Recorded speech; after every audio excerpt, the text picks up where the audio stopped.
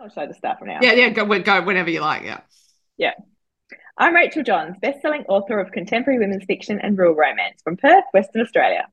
And I'm Sophie Green, also a best-selling author of contemporary women's fiction from Sydney, New South Wales. On this podcast, we talk about writing, about stories, about anything related to books that comes to mind. And we might even play agony aunts to writers who have a problem to solve, and readers can send us those too. Mostly, we just like to chat to each other. And we hope you'll listen while we do.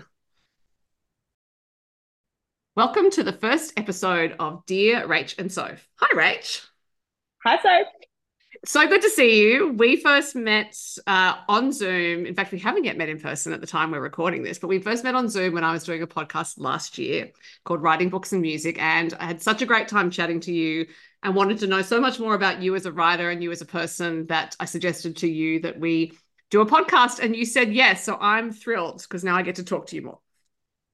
I'm thrilled as well. I just suddenly thought I should have asked you beforehand whether I'm allowed to say my first recollection of you years ago. Please do. You might not remember, but when you were an agent, is it okay to talk about that? Absolutely. Yeah. Because I know when I was first, not first writing, probably because I started writing at 17. And I don't know whether you were an agent 25 or so years ago, but when I got serious about writing and, well, a few years after I got serious about writing and was pitching my very first novel, Jilted, I got a contract. And I didn't have an agent at the time. And I emailed a number of agents. So you probably get, so many messages that you don't even remember. But I emailed a number of agents and got varied responses. And I'm sure eventually we may talk about, whether you need an agent and all that sort of stuff. But I got various responses, and I remember three distinctly. One was like, no, thanks for playing. One was, yes, I won't mention names for that person, but one was, yes, I'd love to represent you without even looking at the book or anything, which gave me a bit of red flags. And then you said, look, I'm really sorry, but I'm not in the position to represent you. I can't remember, what it was, the genre or the timing or whatever. But you offered to look at the contract for me if need or something like that. And I remember thinking, I really respect this person because they're not just going to take me on because it's an easy sort of, easy score, but they also are willing to help a little bit. So that's my very first memory of you before I knew you as a writer. And it's a good one. I do remember that. And I remember that the reason why I said I couldn't represent you is I had another client who was writing in the rural romance genre. And I just thought I didn't feel like I could offer representation. Makes sense. But especially with your first book, often, and you'd already got the deal by that stage. Yeah. And as an agent, we're now going I'm on a tangent already. But as an agent, I would occasionally get those approaches from people who have already had offers from publishers, and I used to think, well, it's not reasonable if I just step in and do the contract at this stage and actually say, oh yes, I'll represent you, because so much of the hard work is getting that offer in the first place. Yeah. And for me, contracts were not that big a deal. So as in, yeah, I was going to suck up. It was more like the relationship or the thrill of the chase. Do you like that? So I just thought, well, it's that was a straightforward thing to do, and look at you now, Rachel. Australia's leading author of women's contemporary fiction, contemporary women's fiction, however we're saying it. Whatever we want to call it.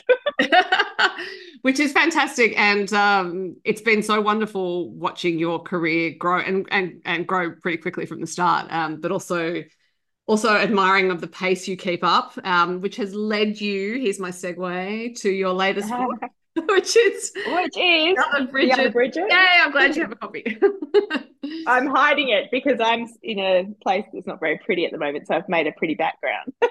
I totally forgot to suggest that you bring a copy, so I'm glad you remembered one. And I've been reading it, and I have purposely not finished it because I did not want to inadvertently reveal the ending. Clever. I thought it might just pop out if I get too relaxed chatting to you. So I don't know what happens at the end, but I do know enough to know how much I love it and how addictive it is. So I'm really curious as a reader to know where the idea came from. Yeah, well, as I'm guessing you would probably say the same, writing and ideas that they come from everywhere. Mm. And I often find that it's not just one place or one thing that happened, but it's a few things and eventually, and sometimes those things can have been sort of mulling about in your brain for a long time, but you just have, it's not quite there, that it's not a full idea. And so you're waiting to put, the pieces together. With this one, it's, I guess, three things. One is that I love Bridget Jones as a character, like the original Bridget Jones and Bridget Jones' Diary, and I'll get to how that linked in a second. The other is the library aspect. So my book Bridget is a librarian, and I've actually wanted to write a librarian character for quite a few years, and I tried to, and it was a librarian called Bridget. I tried to in my book Outback Secrets. Now that book was a big challenge. Some Remember us books are talking easier about than it last others. time. Yeah, yeah, and this one was definitely not. None of them are easy. I'm sure you'll agree, but some are better than others. And this one was really hard. And yeah, it took me three different female main characters before I got the right one for the male main character. And the second one of those was a librarian in a small town called Bridget, whose superpower was, matching people to books and turning non-readers into writers.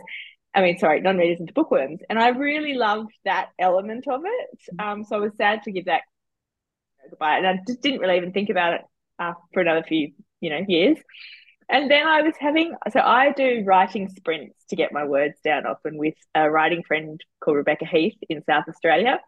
And so we basically, 4 or 5 sessions a day, we write for half an hour and we switch off as opposed to, email, Facebook and all that. And then we tell each other go, and then we check back in via email afterwards and we see how much words we've done. So kind of just inspires each other, to motivates each other to keep going.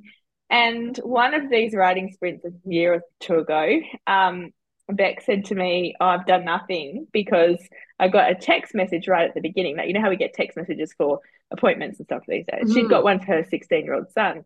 And her son is, it was an appointment for a psychologist appointment at the hospital for her 16-year-old son. The first she knew anything about him needing to say a psychologist or a psychiatrist or whatever. So she rang the hospital back, and then they couldn't work out what was going on, so someone else was going to ring her back, and then she was going to ring them. It's like for half an hour she was back and forth trying to work out what was going on. So phone tennis. And in the end, it turned out, because her son had broken some bone not long before and been in hospital, the person who had the psychology appointment had this exact same name as her son, same birth date. So somehow they'd mixed it up and they'd sent her the text message. And she said it was for the other, and then his name, I won't say it on air, because, and I just thought, oh, the other Sophie Green sounds like a really good title. So I just said that, and then I went back to sprinting, writing for the next half hour. But I don't think I got much done in that half hour, because suddenly then my librarian character landed in my head, and I just thought, what about the other Bridget Jones? Because I'd already made this character's name was Bridget in my previous book. Her surname wasn't Jones, but I'd wanted her to be named after Bridget Jones. So I'd had that much, but she was just Bridget, not Bridget Jones. Whereas my character in my book isn't called Bridget Jones. And so, yeah, just so it was that little conversation, and then the title, The Other Bridget Jones, and the fact that I wanted to write a librarian for a few years, that sort of, those three things came together. I don't know about you, but I find titles are really important for me. Well, your titles are all, they've got a connecting link in a way, because they're all themed around, some sort of club, kind of thing. So, yeah, do your titles come first? Sorry. No, in fact, only one of the books, which is last year's Weekends with the Sunshine Gardening Society, had a title on contract. But for me, a lot of the titles have come out of whatever I call it as shorthand in my head. So the title won't necessarily be there, but I might have. So Fairvale, the inaugural meeting at the Fairvale Ladies Book Club for me was such a mouthful. And that came about just from we were struggling to get a title, and I just happened to say that book and title, by the way. So, thank you. Thank you. We were having the perfect package. I love the book, the title, and the cover. Yeah, I'm very lucky with my covers. All designed by Krista Moffat of Christabella Designs. And but yeah, I just happened to say to the publisher of that book, oh, of course, that was the inaugural meeting of the Fairvale Ladies Book Club. But you went, that's it. Perfect. Title. It is a mouthful, but each of them, it's like, yeah, so there's a place name for me, Yeah, that is the shorthand in my head, and then I kind of build the eventual title around that with the publisher because they yeah, have ideas as well as yes, publishers have ideas. yeah. And I should maybe talk about titles quickly. I was going to say that my original title for this was The Other Bridget Jones. That was on my contract, and that was what I came to. But people often say, you know, are you allowed to a titles copyrighted, character names copyrighted, and you know song that titles and stuff like that? And the answer is no, not usually. You know, titles are sometimes you have two titles or four titles of the same books or Mhm. more, and you know you could write a character name and I could write a character name, and that's just the way it is.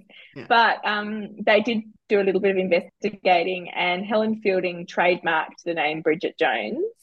Um, so we couldn't use that in the title. You can't have Bridget Jones pasta or you know anything to do with Bridget Jones really. So hopefully we get away with it. Well, I think you will, and also because the power of the book, I would think, is mainly in your name, actually. So Yeah. it's with Rachel Johns on the cover. That is what people are. Oh, So, but you know, the other Bridget, because Bridget Jones is such a well-known character in the wider global culture, I do think immediately hearing that title, your brain fills in the rest. yeah. I think if you know of Bridget Jones, which most people do, that it does. If you don't, it doesn't stop you. You know, I think it's probably a stronger title actually on Yeah, its own. yeah, you got to come to it and think, well, what's that particular story about? Yeah. We're going to meander all over the place in this conversation because that's the nature of it. I'm not formally interviewing you about your book because I wanted to talk about the writing sprints. So Mm-hmm.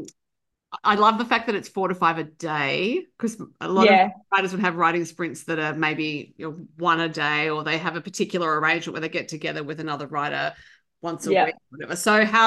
So when did you start doing this with Rebecca? Oh, that's a really good question because both of us, I should also say, we don't always do the 4 to 5 together because she's in Right. South Australia and I'm in Perth. And especially when we've got daylight, well, the eastern states have daylight savings, that's 2.5 hours between us. So, you know, she may have already started and I'll probably finish after, but we generally get, you know, 2 or 3 sprints together. How long have we been doing? And I should say both of us write full time. So it's both of our, you know, full-time commitments. We don't have other jobs, which means probably why we can do that many a day. Um, I don't actually, I think we've been doing it since before we were both published. We met through an online course, a US online course, I think it was. Can't even remember what it was now. Probably around, I think because of the age of our kids, it would have been around 2007, maybe 2006. And yeah, we were both, you know, around the same age, both writing romance at the time. She no longer does.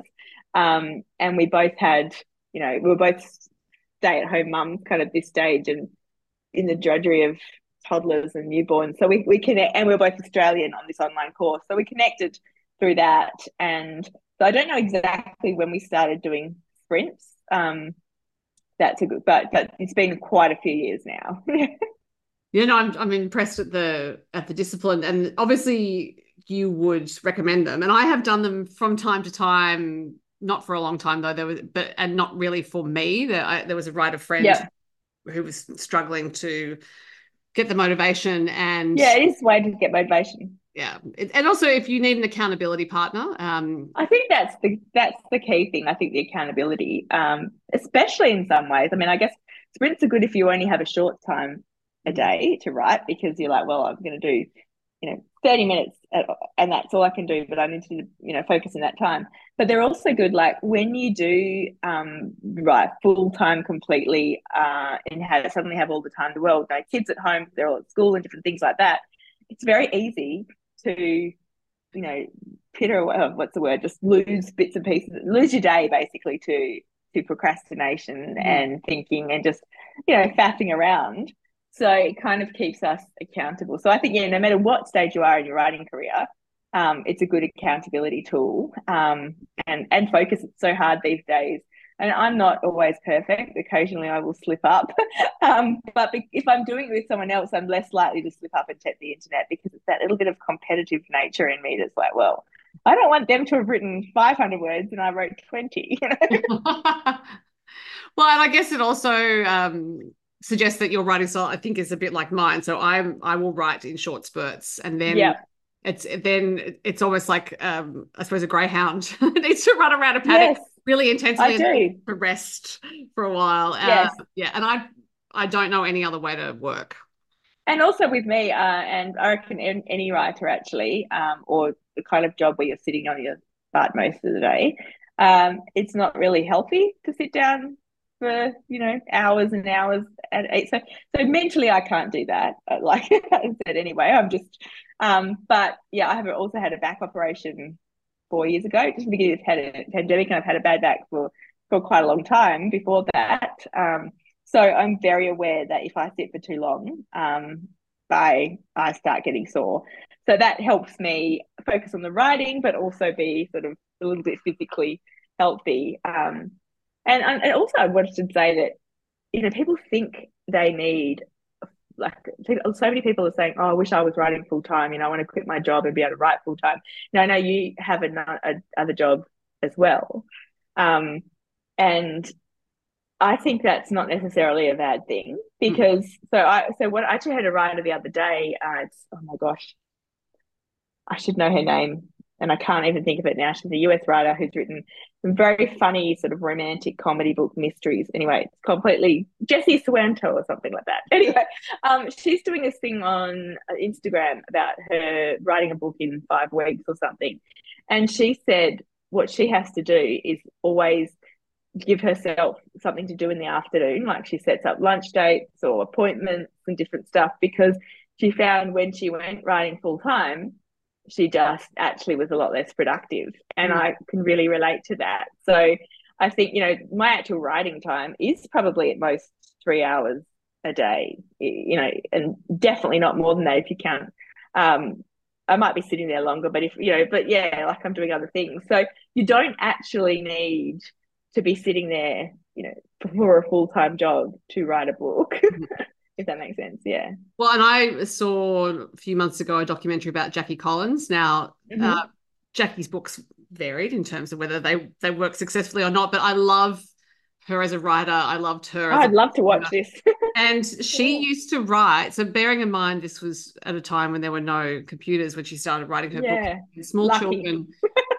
She wrote at traffic lights. So Wow. she would, I think obviously it was longhand, but she would stop and just write as much as she could in that time because she was driving the kids to school. I think she was a single parent Mm, for a while. So yeah, you can squeeze it in. I always think if the that's story is amazing. you, then it can just pop into your head. But as a slight digression, Rachel, because I've been a yoga teacher for many years, and I've heard people I need to do that too. talk about their not bodies, but not teaching. you use the phrase. You said I've got a bad back. Now I'm here to tell Yeah. you your back can hear you say that, and Oh, every time you say bad back, it's going to live up to its expectations. So so back. if you want to talk about it as being a challenging back, or a back on its way to being strong and healthy, but I'm being quite serious. That whole idea of No, the it makes sense. It does make sense what you're saying. Yeah. As soon as you said that, I was thinking about when someone says, "Is it a good baby?" or something, and it's like because it's sleeping through the night. It's like, well, it's not a bad baby. It's yeah. 4 weeks old or whatever. So I felt very guilty as soon as you said that. So no, that's a good point. But let's not add guilt to it though, please. Like it's more that I know that people who say, "Oh, I have terrible hamstrings," or "My hamstrings are so tight," and I would say to them in class, "Yes, and they will always be as long as you tell them that." So Yeah, it makes sense. yeah, it's just And if you want to switch it back to writing, I think that's the same. yeah. Like if we have, I remember a few years ago, or probably many years ago now. I don't know if you've heard of Jennifer Cruzy, Mm. a US author. She's fantastic, and she hasn't had books out. I think she actually may have self-published some last year, but before that, there was years and years without books. But I'm a member of the Romance Writers Australia, and she came to one of the very early conferences that I went to. And she made the whole conference get up and say, "I am a great writer," really loud, and just chant this for about, I don't know, a minute or something because of that self talk. So I do relate to it. I know what you mean. Well, I look forward to hearing what you decide to say about your back in future Yeah, I'll episodes. have a think on that. It's a lovely back. It's carrying you around. It is. I'm very grateful for my back. In I'm many sure ways. your back is. That's why I try and keep it, I try and be kind to it now. So if you change that phrase and keep saying I'm grateful for my back, it's carrying me around. There you go. It will Okay, cease to be a bad back. got it. I love that.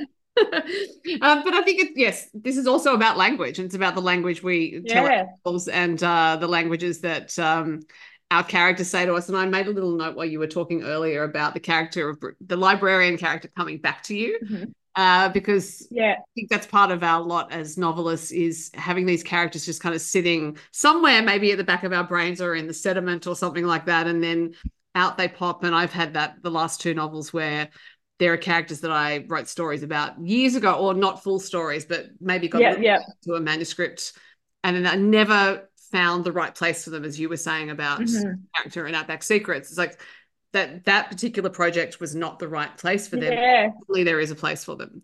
And so is there a like a sensation that you have, almost like a bodily sensation of, oh, like it's something's clicking into place when that character Mm. comes up and you think, okay, now's the right time.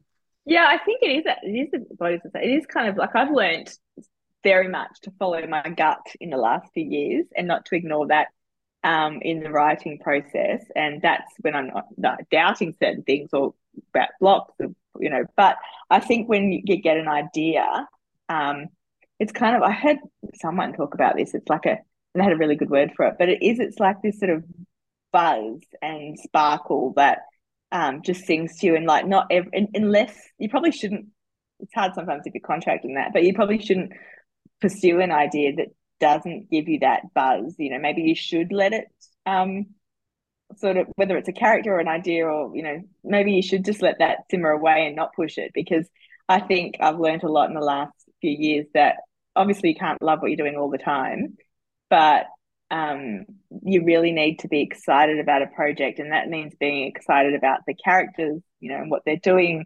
And so you really need, I think it's like a spark inside me that sort of goes, oh my gosh, yeah, this sounds really wanky, okay, and but it's like I doesn't always work out because I've read lots of books, and like some sell better than others, but it's like this thing in your head that goes, oh, hang on, that's not just going to be exciting to me, Right. that's that character connects with if I heard about someone writing that, I'd be excited, but I know that other people would be too. Does that make sense, kind of thing? It does, and I don't think it's wanky because I think it speaks to your willingness to connect with your readership, which is a big part of why you're so successful, is because readers can tell on the page if the storyteller wants to connect with them. There's such a difference on the page, Yeah. someone who's writing to write or to tell a particular story, and someone who's a storyteller is my way of Yeah, thinking. I know exactly what you And mean. you are so clearly in all of your books from the first page telling a story to someone.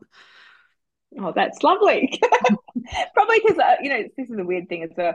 So sometimes I've had, as I said, lots of doubt over the years, and lots of times where I think, oh, I'm not really good at this, and should I be doing this, or can I keep going with this?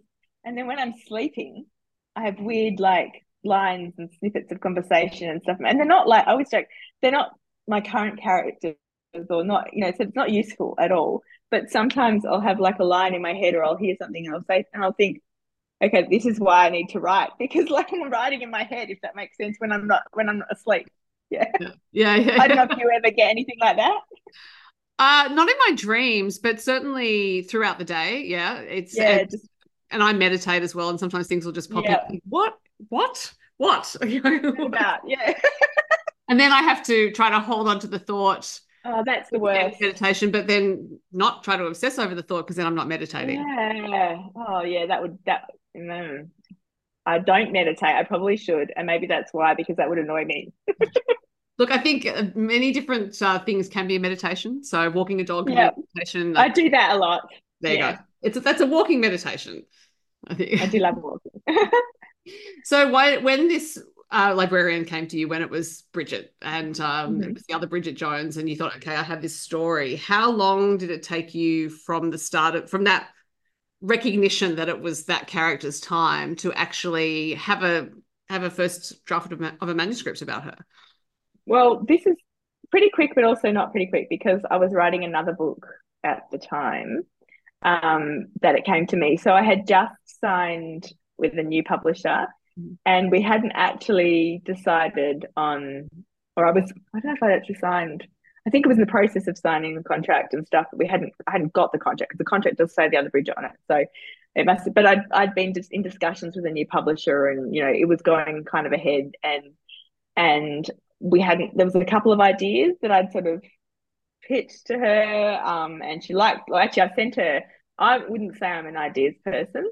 Other people would say I am, but I think I'm more of seeds of ideas, or things I'd like, but they're not actual books. Just because you want to write about, I don't know, a rubbish collector, it doesn't mean that that's a book, right?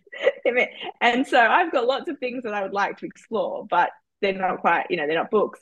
But I'd sent her a list of these sort of, I want to write a book about a radio station, a community radio station that's dying, and there's a few other things on there.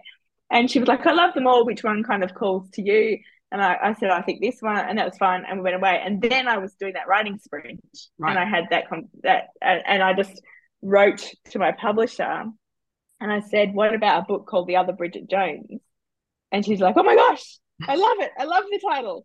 And I think I wrote in that sprint time thing because I'm very impulsive in a lot of ways, and then I went away and thought about it. And this for me was very rare, and I don't usually sort of write a outline or synopsis there. And it wasn't a full on detailed one, but it was suddenly just getting the idea kind of that I had in my head down into the page so I could show the publisher. And so I did actually almost write a full synopsis. And a lot of things changed, and but I had the two main characters. They changed as well in terms of what they do and stuff, but I had the essence of them, if that makes sense. So I wrote that down kind of as best I could, sent it to publish. She's like, yep, that's great. And then I had to finish. I'm just trying to work out what book it would have been. Maybe it was Outback Secrets, actually. No, it would have been The Work Wives, I think. Anyway, yeah, I think it was The Work Wives. And so I finished that, and luckily I was really enjoying that book too, because I'd had a real force myself to have a change of mindset and to be kind to myself as a writer. And so I was getting, so it was probably almost 6 months before I actually got to write the book. Actually, I do remember I was doing some events for the Work Wives, and I was in Melbourne. And I don't know about you, but I never sort of write. I compartmentalize a lot of my writing life, in that if I'm doing a number of events, over a week or two, I'm too tired usually to write in that time. I'm totally in the tour event sort of talking to people zone, and I always think, I should do this, or I should, do some edits or whatever. But I really, realistically, I know that it's not going to happen. But I did write. I just was really inspired and excited by this idea. So I remember writing probably a bit of the first chapter when I was on tour for the Work Wives. So yeah, it was long time before I got to actually, long in terms of my sort of writing, before I actually got to really pursue it. And I think that was a good idea, actually. I don't know what you think, but I've realized as a writer, it's good for me once I've got an idea, not necessarily to dive straight into it, but to let the characters sort of simmer in my head while I'm doing other things. And I've now worked out that if I get a chance to do that, generally, as I said, nothing's easy, but generally the writing process is a little bit easier because I know the characters going into it better. I'm just literally finished Rural Romance, which was supposed to be women's fiction.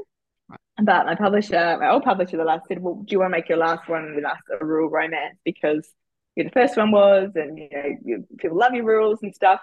But that was a quite quick shift. And I decided, yes, that I would do that for various reasons. But I had the idea for a women's fiction, which is in the back burner now. Like, that's going to be after the next book, unless something else jumps up. Because sometimes that happens. Ideas, I don't know if they jump the queue. And so who knows if that will ever happen. But I had an idea for a women's fiction. And so that was what was mulling around in my head while I was writing, whatever I was writing. And then suddenly I had this shift, and I was like, no, we want a sixth book in your Bunyip Bay series, which I'd never planned to write. And I had to suddenly sort of manufacture the idea, if that makes sense, and then pretty much start straight away. And that was harder for me. Like it's big. And I realize now, I really think it was because I didn't have that thinking time before diving in, if that makes sense. Yeah. I think I probably got off a tangent there. There is no such thing in this podcast, Rachel. No, I do a lot of planning documents and then I let everything sit in my Yeah, head for a so while, the in my same. mind rather, and then I wait for what is distinctly a feeling of almost like a wave coming in. And I feel it, I Oh. actually feel it. Like I can feel the wave building. And then there's a certain point I just think, okay, start now. Do you mean, sorry, I thought you said wave rather than wave coming in, did you? A Because I wave, thought you as said, in WAVE, yeah, yeah, like a wave, yeah. which It's is appropriate given interesting. your background because we have waves. Yeah, today it is. I wish I was. You should see my real background. It's like a white, beige, dirty wall. Okay. Anyway, in a tiny room that has got nothing in it.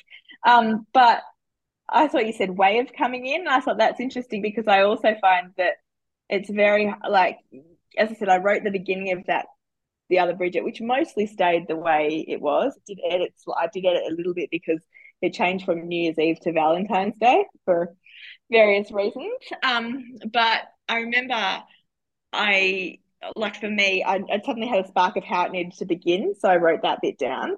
And I've Mm. actually written the first chapter of a follow-on book to this about her best friend Fred, which is going to be called The Wedding Trap. But then I had to finish the book that I was currently writing.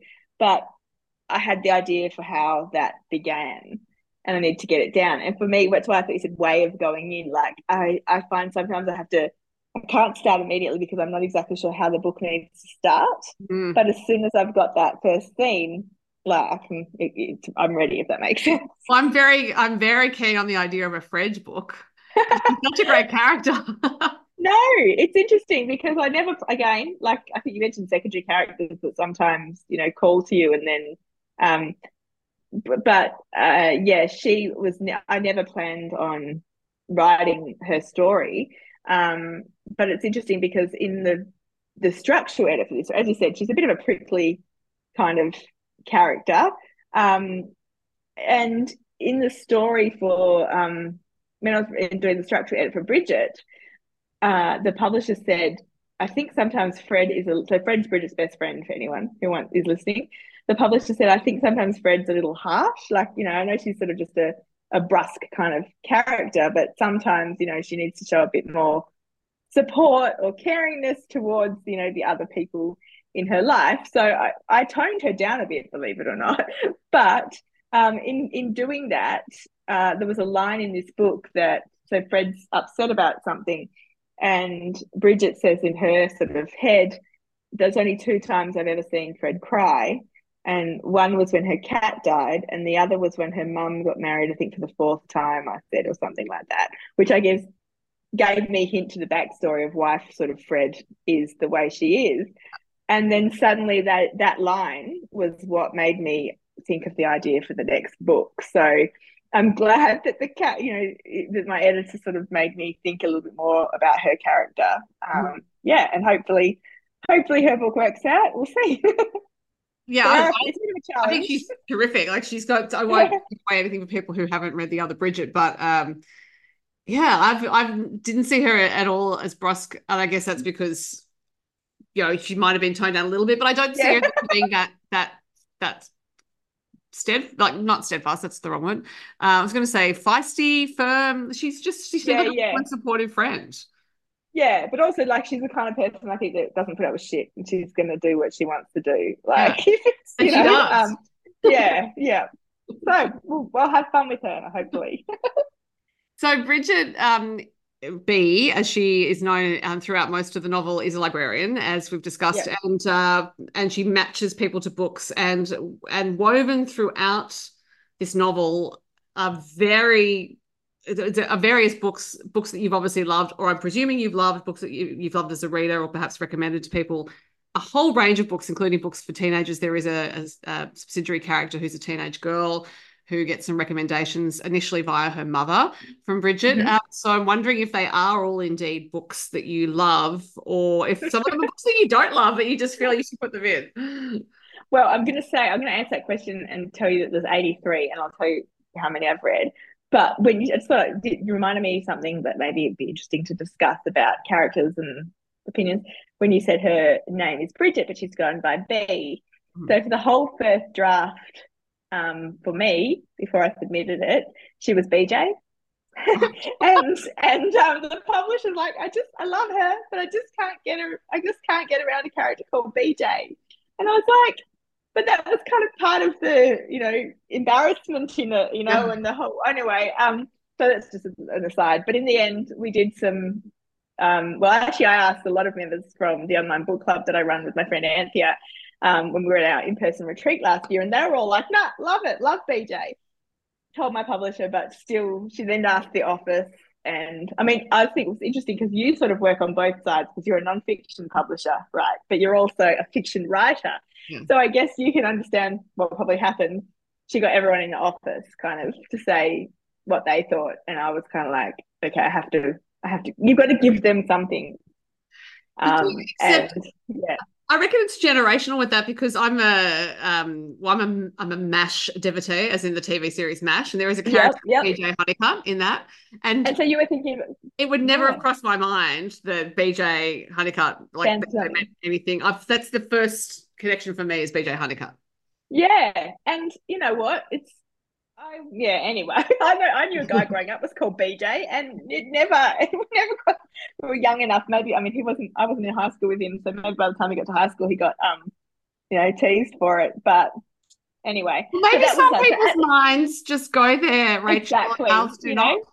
exactly. I think that's definitely the truth.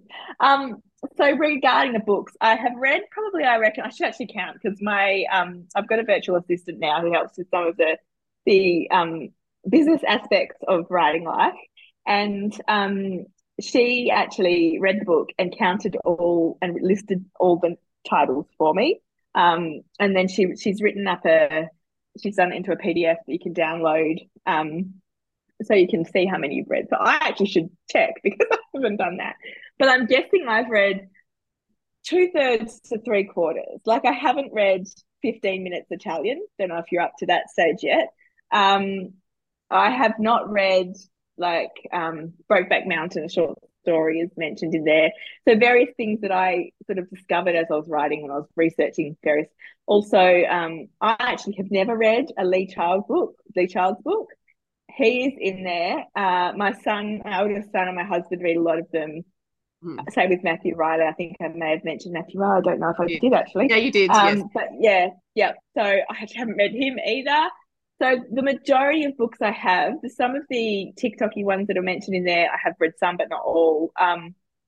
And yeah, so it's just there's like if they're in there, they're there for sort of a reason, if that makes sense. It was, and so most of those, like obviously there's a book club in the book. All of the books in the book club I have read except one because writing a book that I knew was going to come out this year, and it was hard. And you've done a book club book, but you did it very cleverly because your book club book was set in, is it the 70s? Late 70s, yes, to early Late 70s, yeah. So I mean, all the books are already out, right? And whereas the book I knew it's set in our contemporary times, and it was coming out, after I was writing the book. So I couldn't really do books that were out this year. And most book clubs generally do quite new release type books, unless they're a classic book club or something, So I did just sort of have to choose books that I had loved and had read that were quite well known. The only one I haven't read of the book club books is The Women by Kristen Hanna because it's not out yet. But I was kind of vague in conversation about it. Yeah.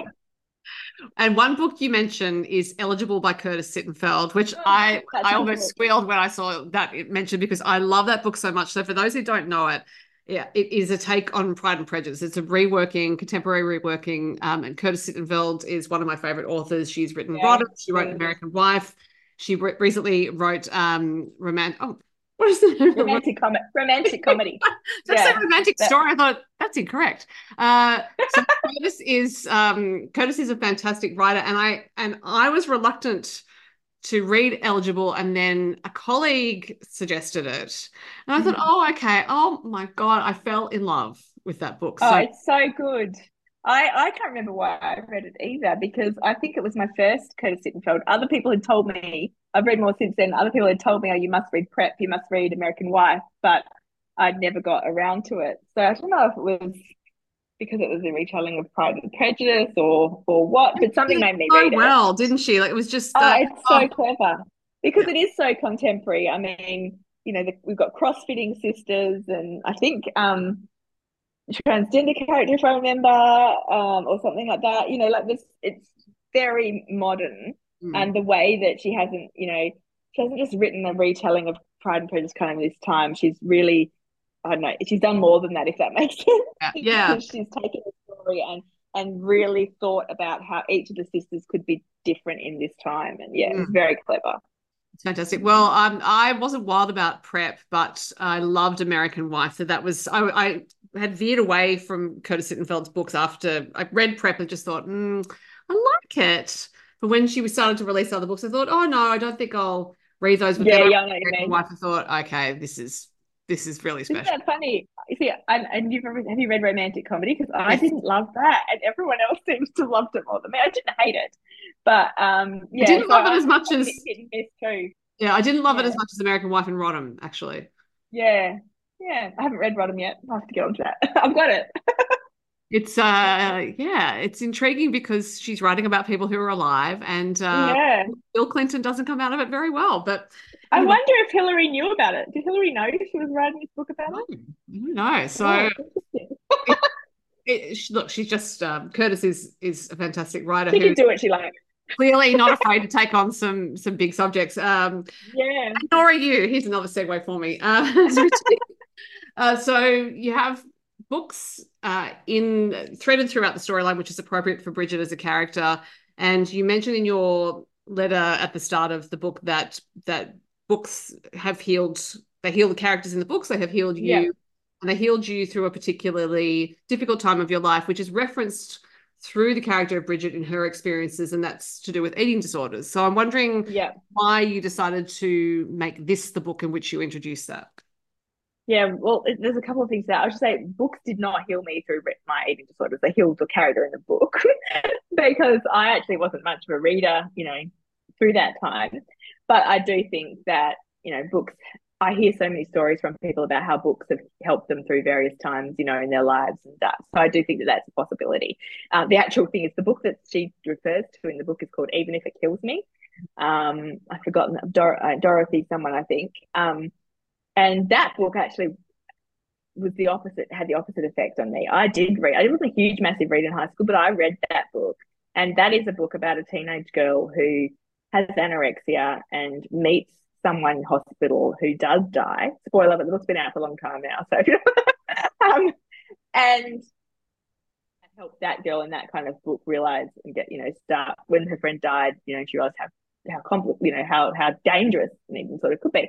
But I think it's interesting that there's the power of the book. What that book sort of made me realize in hindsight is that books can really have a big power on you and not necessarily a good one. But I didn't want to write about that because I write like nightlight sort of feel good fiction and stuff.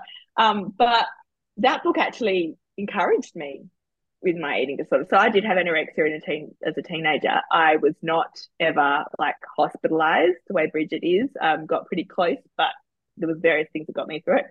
And that book, I read that book and I was like, I'm in awe of this character who's an anorexic. Like she's exactly like me. But it wasn't like a bad thing. It was like, oh, she only eats an apple a day, or and he's pushing her. Like it was kind of like this is okay. It made me feel okay about it. So it was the opposite to I think what it was supposed to. That's a sort of the reason I haven't. So it's something I've wanted to write about in a book for a long time. Actually, so I started writing and sort of literary slanted stuff, even though it was never because I did a uni degree in writing. That was just not me. After that, when I realized it was not me, I thought I'm going to write a Mills and Boon book, which I probably talked about in that other podcast I did with you for your other pod. And one of my attempts to write a Mills and Boon, I did actually have a character who was anorexic. And the feedback, and this is very early days of my, writing, the feedback was that this type of book it is, it's not really Mills and Moons are quite short and stuff, and it's not really you need to recover from anorexia or bulimia or any sort of imbecile like that. It's not overnight. It's not going to happen overnight, right? It's a and that is just such a big thing to explore in a short kind of book, and also yeah. So basically, they were like, no, this is not. We don't want a main character who is anorexic, and I should say also that was probably 2008 or something.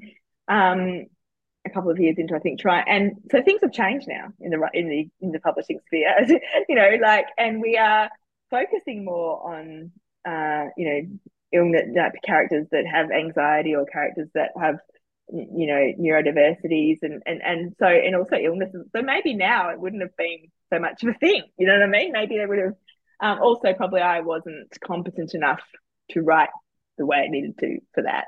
So I guess I had that in my head for a long time as well.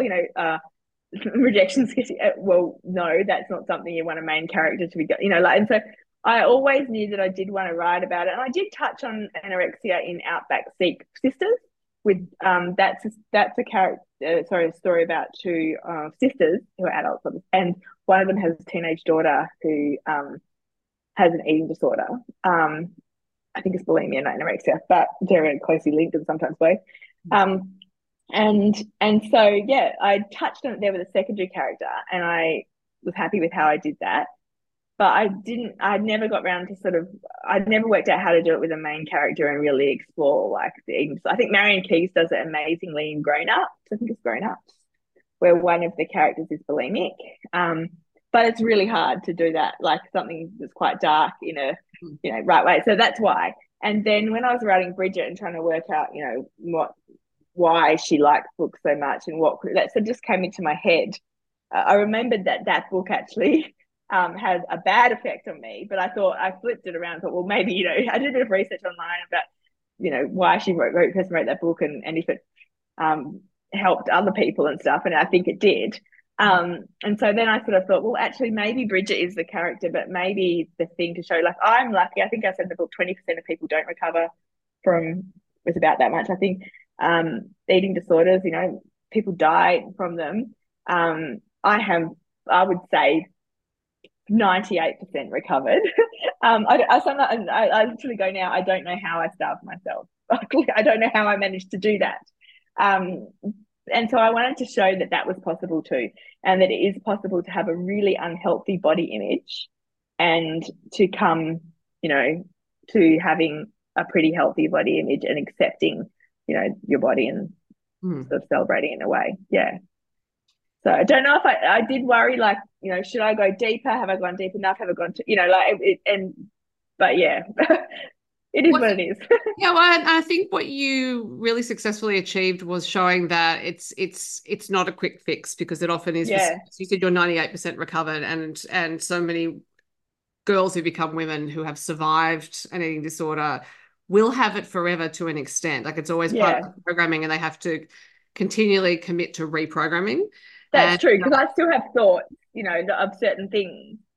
And I know they're not healthy thoughts, but I recognize them kind of now. And also I'm as much as I, would like to be thinner, like, let's face it, I also now am too lazy and like, I don't have the drive that I did then. And that's a good thing. That's a good thing, I'm saying. But yeah, because the drive you had then was not taking you in a great direction. Good. And I also speak as someone who, as a woman living in this society, who absolutely left school with an eating disorder of some kind. It was not. I think most people.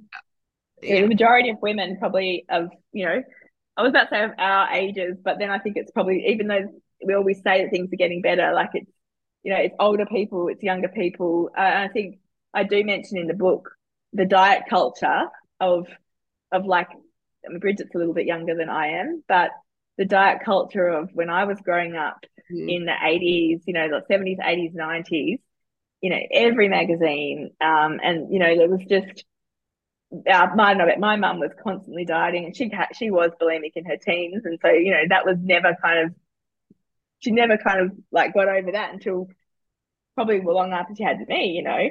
and my cousin as well. But so yeah, I think it was just like it was a cultural thing in a lot of ways. Yeah. And it still Yeah, is. The yeah, messages are still there, and it is yeah, programming that is very, very hard to break. And I remember reading years ago a book about Karen Carpenter of the Carpenters, great yeah, 80s pop band. So Karen died as a result of anorexia nervosa. She basically had a heart attack and died. And what yeah. impressed me reading that book was her psychiatrist was interviewed for it, and he said an idea is the hardest thing to break, and what you're dealing with Mm, anorexics is getting them to let go of an idea that of is so what true. their body is like. And I've never forgotten it, because you can apply it in other contexts as well to do with Yeah, any. yeah, But that notion that the idea can kill you in the end yeah, yeah. is extraordinary and awful, and in her case did kill her. And so much is, as you said, not just with eating disorders, but with every sort of aspect of our life. So much of it is mental, like, and your brain talk and your, like, yeah, So I think Bridget's self-talk around the issue is very realistic, and also the fact that it's not throughout her life, but it pops up from here to there as it does. These yeah, little thoughts of when she's thinking, oh, maybe I could be this, maybe I shouldn't eat that, maybe I should do that. And it's just yeah, the everyday nature of it, which is also the insidiousness of it, I guess, that it is an everyday thing. But she is making conscious steps to reprogram herself. yeah, She commits to it as a regular practice, I guess. yeah. And I guess that's what I wanted to show, that, if you do that, it is possible to live, a good life and recover from an eating disorder. Yeah. Yeah, and as you are doing, as you said. Yeah. And you too, Yeah, look, I hopefully. think it's yeah, look, the programming is profound, it's deep, it's long Mm, lasting, it's yeah. terrifying actually when you start to unpick all the messages that Yeah. that we're given from childhood, actually, girls in So particular. true. Yeah. Yeah. I know boys are also getting messages these days, which is not ideal. Far from ideal. If that was a Yeah. Yeah. way to say it, but No, but it's no, I know what also you mean. part of Yeah. what we do, I guess, as storytellers, as writers, is try to take the experiences that we've had where there's been pain, and I don't want to say in a Rumpelstiltskin fashion, but I always Love sometimes it. think we're trying to spin it into gold, Yeah. and Yeah. gold. Yeah. No, definitely. I mean, there's other things in my life, I think, that have happened that I also think, oh, people say to me, oh, you should write about that. And and maybe I will one day. Nothing really, really dark. Just certain things that have obviously shaped who I am. But I have not yet found a way to write about those things. So I guess, yeah, finally found a way with this. I also find that fiction can be a great way to get petty revenge on people. You can Yes, see so characters true. after. Actually, one of a really close younger friend, so family friend, his wife recently, he'd only been married a couple of years, got married in the pandemic, and his wife cheated on him. And I was talking to his sister, and we were like, okay, next book, there's going to be a horrible character with his wife's name. So yeah, Uh, we can do that. exactly. And because it's fiction, no one can say whether it's directly someone or not, Pluck the name out of the air. And so I may or may not be confirming that I have named characters after people I've friend. I love it. Very minor characters. That's part of the fun. There's only so many names, so you have to be what might happen. And you don't want to name one of your favorite characters after someone who's horrible to you or you don't like, because that would just not Precisely. feel right. Yeah. Absolutely. Well, now, Rachel, I've had you talking for a very long time, and where you are, it's heading into dinner time on the West Coast. So And I yours bedtime almost, hey? it's bedtime. But we've called this podcast Dear Rach and Soph because ideally we would like questions from people, Yeah. possibly writer questions. So writers might be having challenges or just want to tell us something that they're doing and get our input on it. Or readers might also have some challenges that they want to bring to us just because they want to tell someone, and it can be completely anonymous, of course. And as I was saying to you when we were talking about this podcast initially, we try to solve problems for our writers. Obviously, we're not Yeah. psychologists, we're not counselors, we're not therapists of any kind, but Disclaimer. yeah, we have to do a lot of thinking on our characters' behalves about how they would get through things. And I guess, as we've demonstrated in this episode, we both have some lived experience of things that are Yeah. different, and we've only just hinted at a little bit of it. So I guess this is my way Yeah. of encouraging listeners, if they're writers or readers and they just want to be part of the podcast, to send us a question. We will give details as to how to do that. It'll be an email address, probably mine, and we'll take it from there. And maybe down the track, if someone who's sending in a question wants to be filmed on the podcast, asking us the question and getting our answer, they can do that too. But we're keeping this pretty loose. We have no structure. It's all just going with the flow. Fun. And yes, yes, ask away because I'm an open book. And between us, I think I should say that obviously I have been writing for 25 years, published in I think 12 of those, attempted many different things, different genres, had many, many rejections and all that sort of stuff. You have been an agent, a non-fiction publisher, and a fiction writer. And how long have you been writing? And you've done lots of different types of writing in that time, haven't you? Yeah, well, I suppose I've been doing. I wrote some romance novels under a completely different name, so I have done that. Oh, I guess I need to tell me the name. Are we allowed to know on screen, or it's like off screen? I think they're out of print, so there's no point. But I've been writing about music. I've been a music journalist for 12 years, and I've learned a huge amount from the Australian country music artists that I've interviewed. In fact, in a lot of ways, I think I've learned more from them about storytelling, not writing per se, just because of the role they have with their audience and the stories they're telling and what they're interested in. So yeah, if people have questions about how to tell a story or how to get a creative spark, all those sorts of things, I think we're both interested in. We're your girls. There you go. And at the time we're recording, it's a week away from you coming to Sydney for an event, and I'm going to see you in person for the first time. Yes, that'll be very, very exciting. I feel like I already met you in person, but that's what Zoom does these days, doesn't it? Right. So for the time being, I'm going to wrap it up. And Rach, it's thanks, everyone. So great to talk to you. You too. Thanks for joining us on Dear Rach and So. We look forward to your company next time.